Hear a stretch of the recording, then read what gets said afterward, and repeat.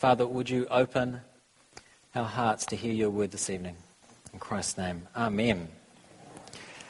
Wow. So you heard the reading? How's that? It's awesome, isn't it? Awesome. So we're doing a series in Revelation, if you're new, and you can tell now we are just in full apocalyptic literature mode, right? So it's transitioned from kind of letters to churches to full apocalypse now. However, it would be a mistake to spend our whole time sort of picking apart each symbol and trying to find some secret meaning. Because, Revelation is not a code for us to solve. It's not a mathematical puzzle, right? It's more like an interactive art installation that sort of engages our head and engages our heart and our imagination, and we're sort of gradually pulled into this vision, into this picture, where we see ourselves and we see God and we see the world in this new light. So to understand Revelation, we don't need cleverness. What we need is an imagination. We need an imagination, and we need the love. We need to love the truth. So let's get into it. But before we do, it's probably context is always very helpful here. So we've just concluded these 7 short letters to the churches, and now we've moved into this just sort of epic vision here. So what's the connection between these letters to the churches and this vision? You'll remember that most of these churches were in difficult situations, and some of them, the letter indicates that it was only going to get worse for them. And so rather than a pep talk, what they needed, these folks, was a vision of heaven, something that would steady their hearts, a vision that would help them persevere with courageous loyalty to Christ, no matter what the situation is or was. But it's not just a vision for those churches, though, is it? It's a vision for us. It's a vision for all Christians. For Christians like us in the West who, one of our great temptations is to fall asleep spiritually, just to sort of nod off. It's a vision for Christians in northern Nigeria who face the very, very real prospect of being killed by jihadists. What John sees here in this vision, what he experiences, gives all Christians, no matter their situation, a reason to stick with Jesus, to persevere with Jesus, to stay with Jesus. And you'll see that as we sort of go through it. And the way that it does that is it gives us a cosmic vision. Because our view of the world, it literally is horizontal, right? It's kind of just, we're sort of like this. What we see is quite horizontal. Our horizon is quite low. This is kind of our vision, right? Sort of about here.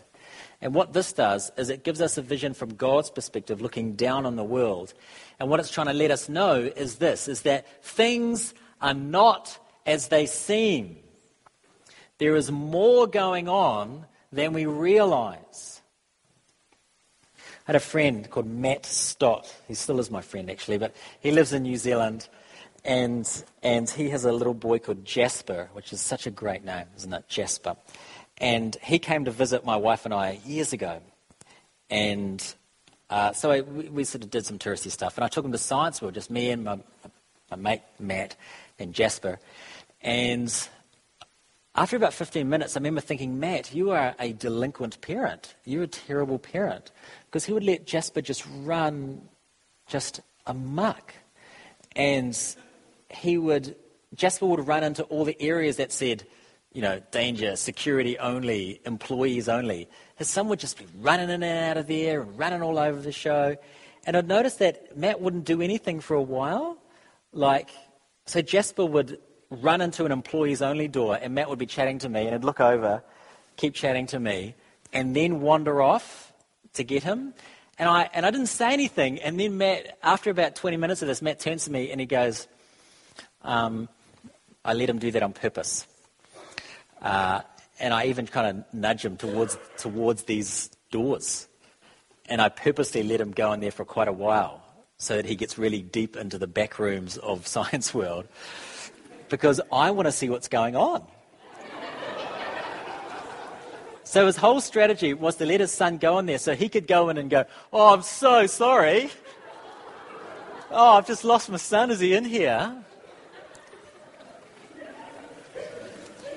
True story. He said to me, literally, I just wanted to see behind the scenes of Science World. And that's his strategy when he sort of goes to these places with his little son there. So this is what Revelation does. Revelation gives us a behind-the-scenes look of the world to steady our hearts. Right, let's get into it now. There are three main things in the vision. Three big things, okay? There's the throne. There's the scroll, sort of rolled up scroll, and there's the Lamb. That's basically the sermon, okay? There's three sections: the throne, the scroll, and the Lamb. Let's talk about these three aspects of the vision here. So first, the throne. Verse 1, I looked and behold, what a great word, behold, isn't it? Behold. It's actually the most common word in Revelation, behold. And what it means, I was talking to somebody about it earlier today, it means that to turn around and look at something. So it says that, it keeps saying that because it's saying, turn away from all the stuff that's captured your heart.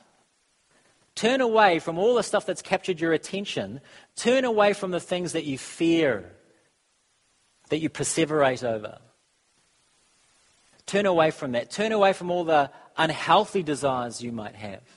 Turn away from all the things that are good in your life, but you place way too much emphasis on.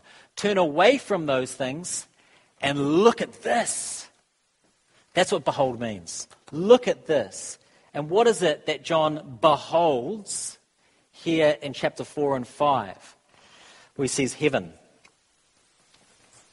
And he's attempting to describe something indescribable, hence all of the symbolism. And he says it's just like this. It's just like colours, which is like all the names of the jewels, right? Because it's colours and these flaming torches, and these thunder, and these lightning, and these creatures, and these people, and there's this rainbow that's kind of like emerald or something, and there's a sea, and it's like glass. So in the midst of all of this kind of stuff that can sound quite chaotic, just so you know, there's the sea, which in the ancient Near East was always the symbol of chaos. It goes, but there's a sea, so it's a calm place. And most importantly, in the midst of the colour and the torches and these creatures which are baffling creatures, and the people and the rainbows and the gems and the sea, in the midst of all of this, right in the middle of it all, there's a throne. And that's the centre point. There's a throne, and there's somebody on the throne. And the point is this.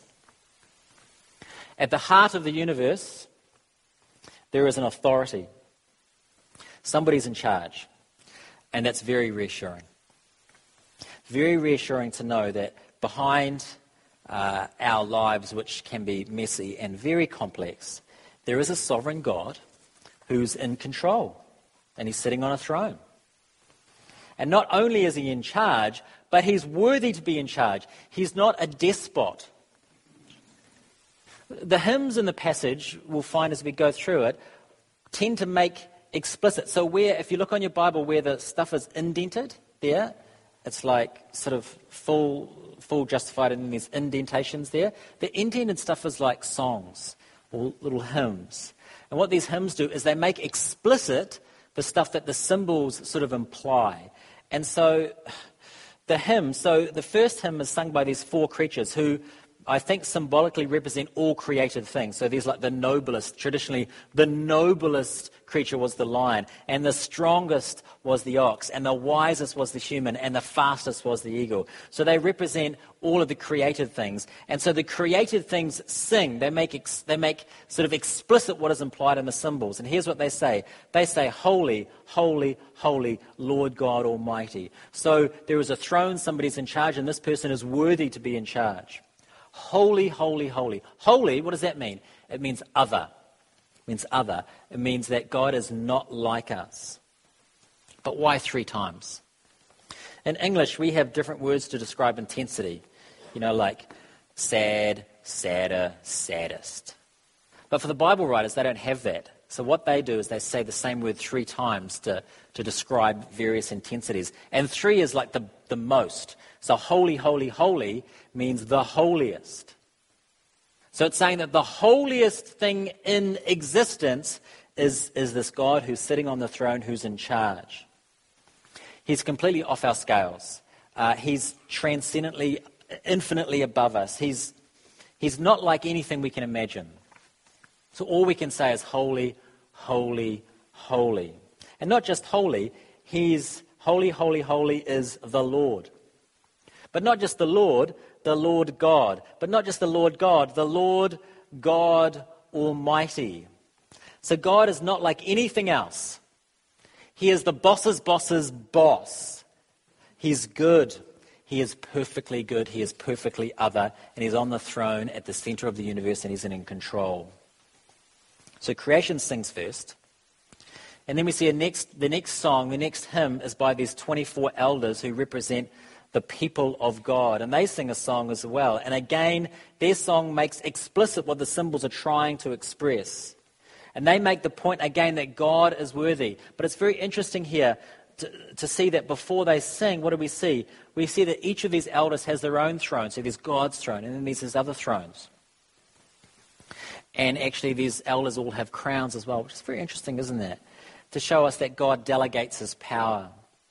But these folks, these elders, they cast their crowns down before they praise God. What does this mean? This is trying to show us that praise, there's no such thing as praise without consequences. It's not like, it's trying to say that praising God when we sing tonight, right? It's wonderful, wonderful hymns. It's not just an emotional act. And it's not just us having an ecstatic experience, like this wonderful emotional sort of experience. Praise and worship also means handing control of our lives over. You're not really worshipping unless you're kind of surrendering control. That's what it's trying to get at here. So where are we? Okay, we're in the passage. What is it that John understands first? What is it John is shown first in picture, in vision, and in song? There's someone in charge of the universe, that's it. There's someone in charge of the universe. God the Creator. And he's worthy to be there. And folks, that should steady our nerve, shouldn't it?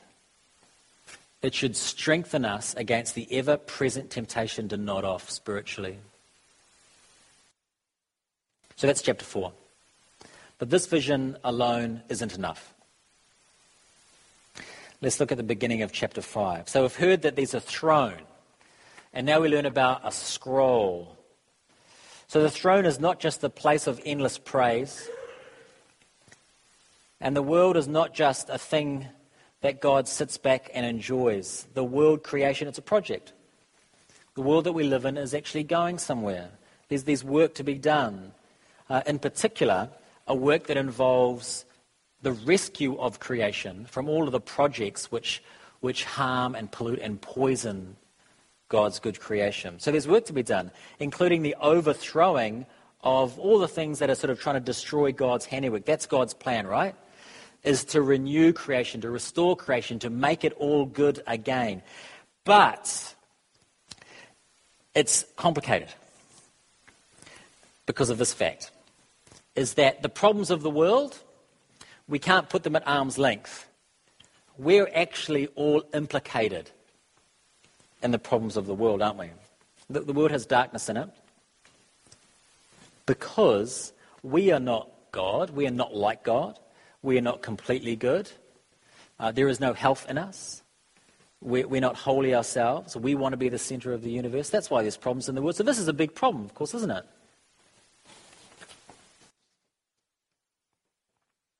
Cue the scroll. The scroll, what's that about? We'll come back to this idea here. Verse 1 of chapter 5 says that in God's right hand there's a scroll. It's like, like an architect rolls up a design for a building. It's kind of like that. God has a plan to put everything right, a plan to deal with the fact that the big problem is that humanity's disobedient. And isn't that great? That God has a plan. That he doesn't sit off just being annoyed at everything going on. God has a plan. And life is not random. But it can feel random. Nor is our lives controlled by things out of our... How do I say this?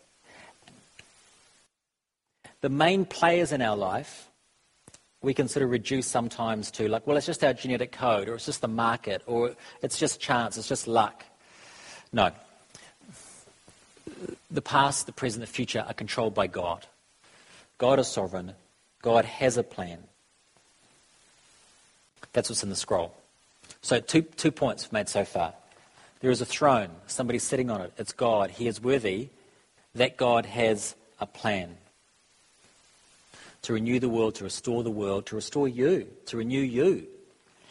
But it's still not enough, these two things. There's more to see. So we go from the throne to the scroll to the Lamb. Verse 2 of chapter 5, a challenge goes out to all of creation. You can see there, who is worthy? So we have a plan, but who's going to initiate this plan? Who's going to make God's plan? Who's going to sort of make God's plan happen? Who's in charge of that? Who's going to manage that whole project right there? Who is worthy to open the scrolls? Isn't it interesting right there? It doesn't say, who is powerful enough to open the scrolls? Who is pretty enough? Who is rich enough? Who is clever enough to open the scrolls? It doesn't say that. It says, who is worthy enough? And the answer is no normal person. We're not worthy enough. We can't make God's plan happen. I can't. Don't put me in charge of who's somebody's destiny. Don't put me in charge of passing judgment on somebody. My heart is just too compromised, as is yours. We're not worthy to roll out God's plan. But there's a real massive dilemma here, though. Here's what the dilemma is. This is a slight excuses here. God in Genesis 1 and 2 committed himself to working through obedient humankind. He goes, right, I've got these commandments. I'm going to work with a human. I'm going to work with humans. They're going to, through obedient humans. But we're not obedient. And God is holy. And he can't just ignore that commitment he made to work with humankind. He can't just wave a magic wand and go, oh, it's all forgiven. Don't worry about it. I'll just I'll make everything new. Forget about it. It's great. So here's the dilemma. God has bound himself to working with humanity, with humans, to solve a problem humans have made but can't get themselves out of. That's a dilemma. Back to the vision. We'll see what the solution to this is.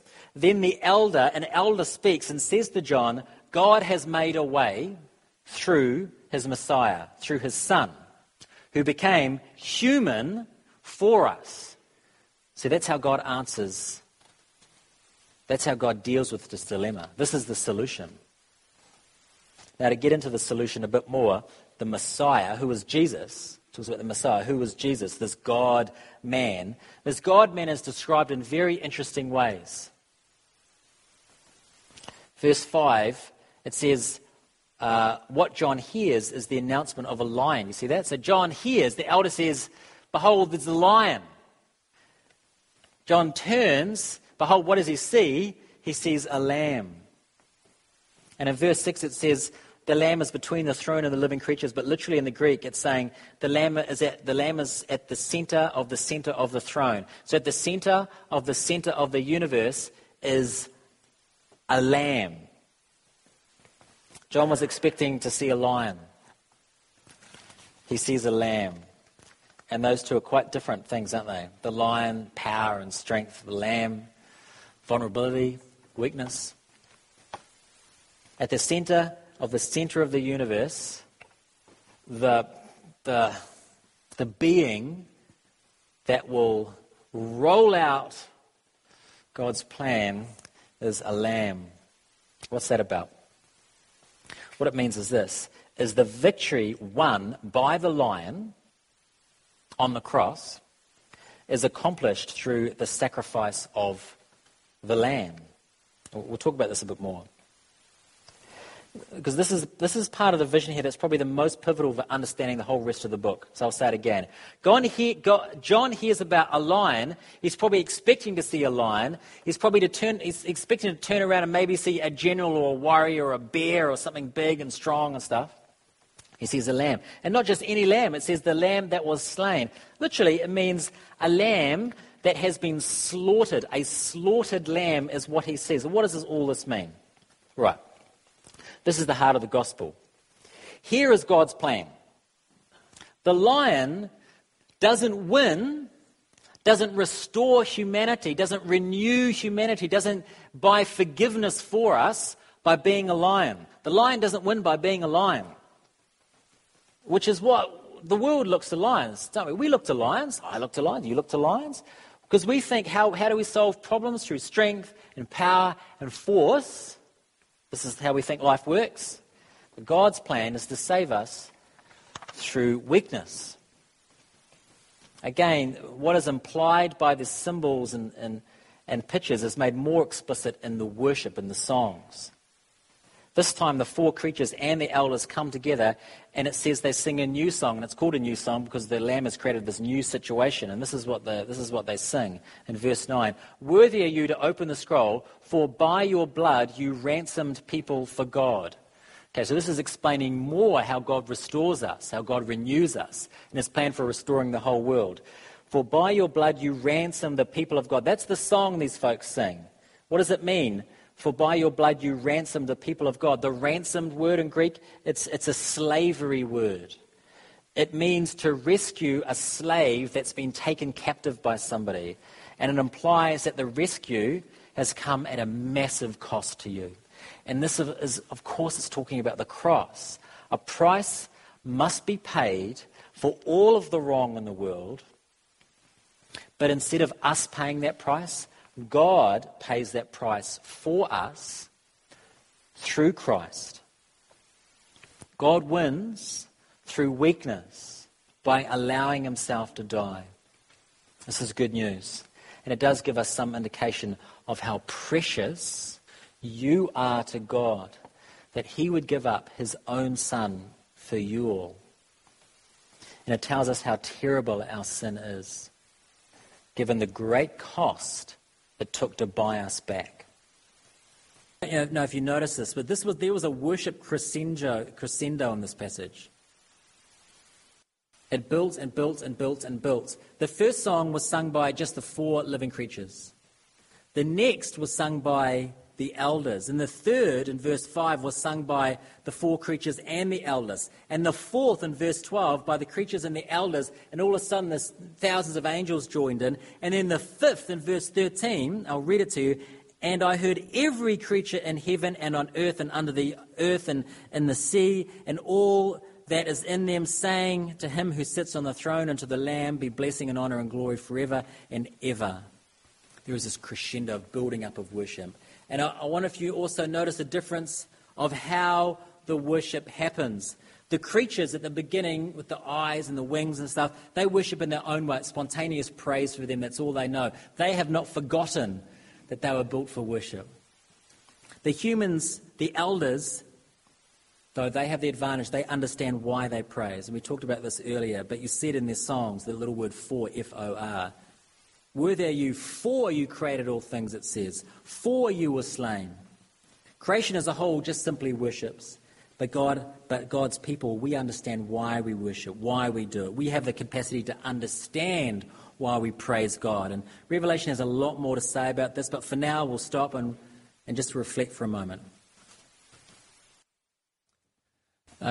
Do we, and this is the challenge here, do we in our churchly life, in our regular life, in our daily life, do we give sufficient weight to praising God for who he is and for what he's done? Do we know about Christ and God the Creator, and do we know that to the point where we praise God for it? Do we know that this is part of what it means to be human? That this is actually our vocation? To be human is to praise God, is to worship God, because all creation is called to worship. But we are called to worship with understanding. What an incredible gift that is. We're called to worship with our minds and with our hearts, and to recognize that he is worthy because he is creator and redeemer, and calls us to be priests in his kingdom, fellow workers in the great plan he is unrolling. Amen.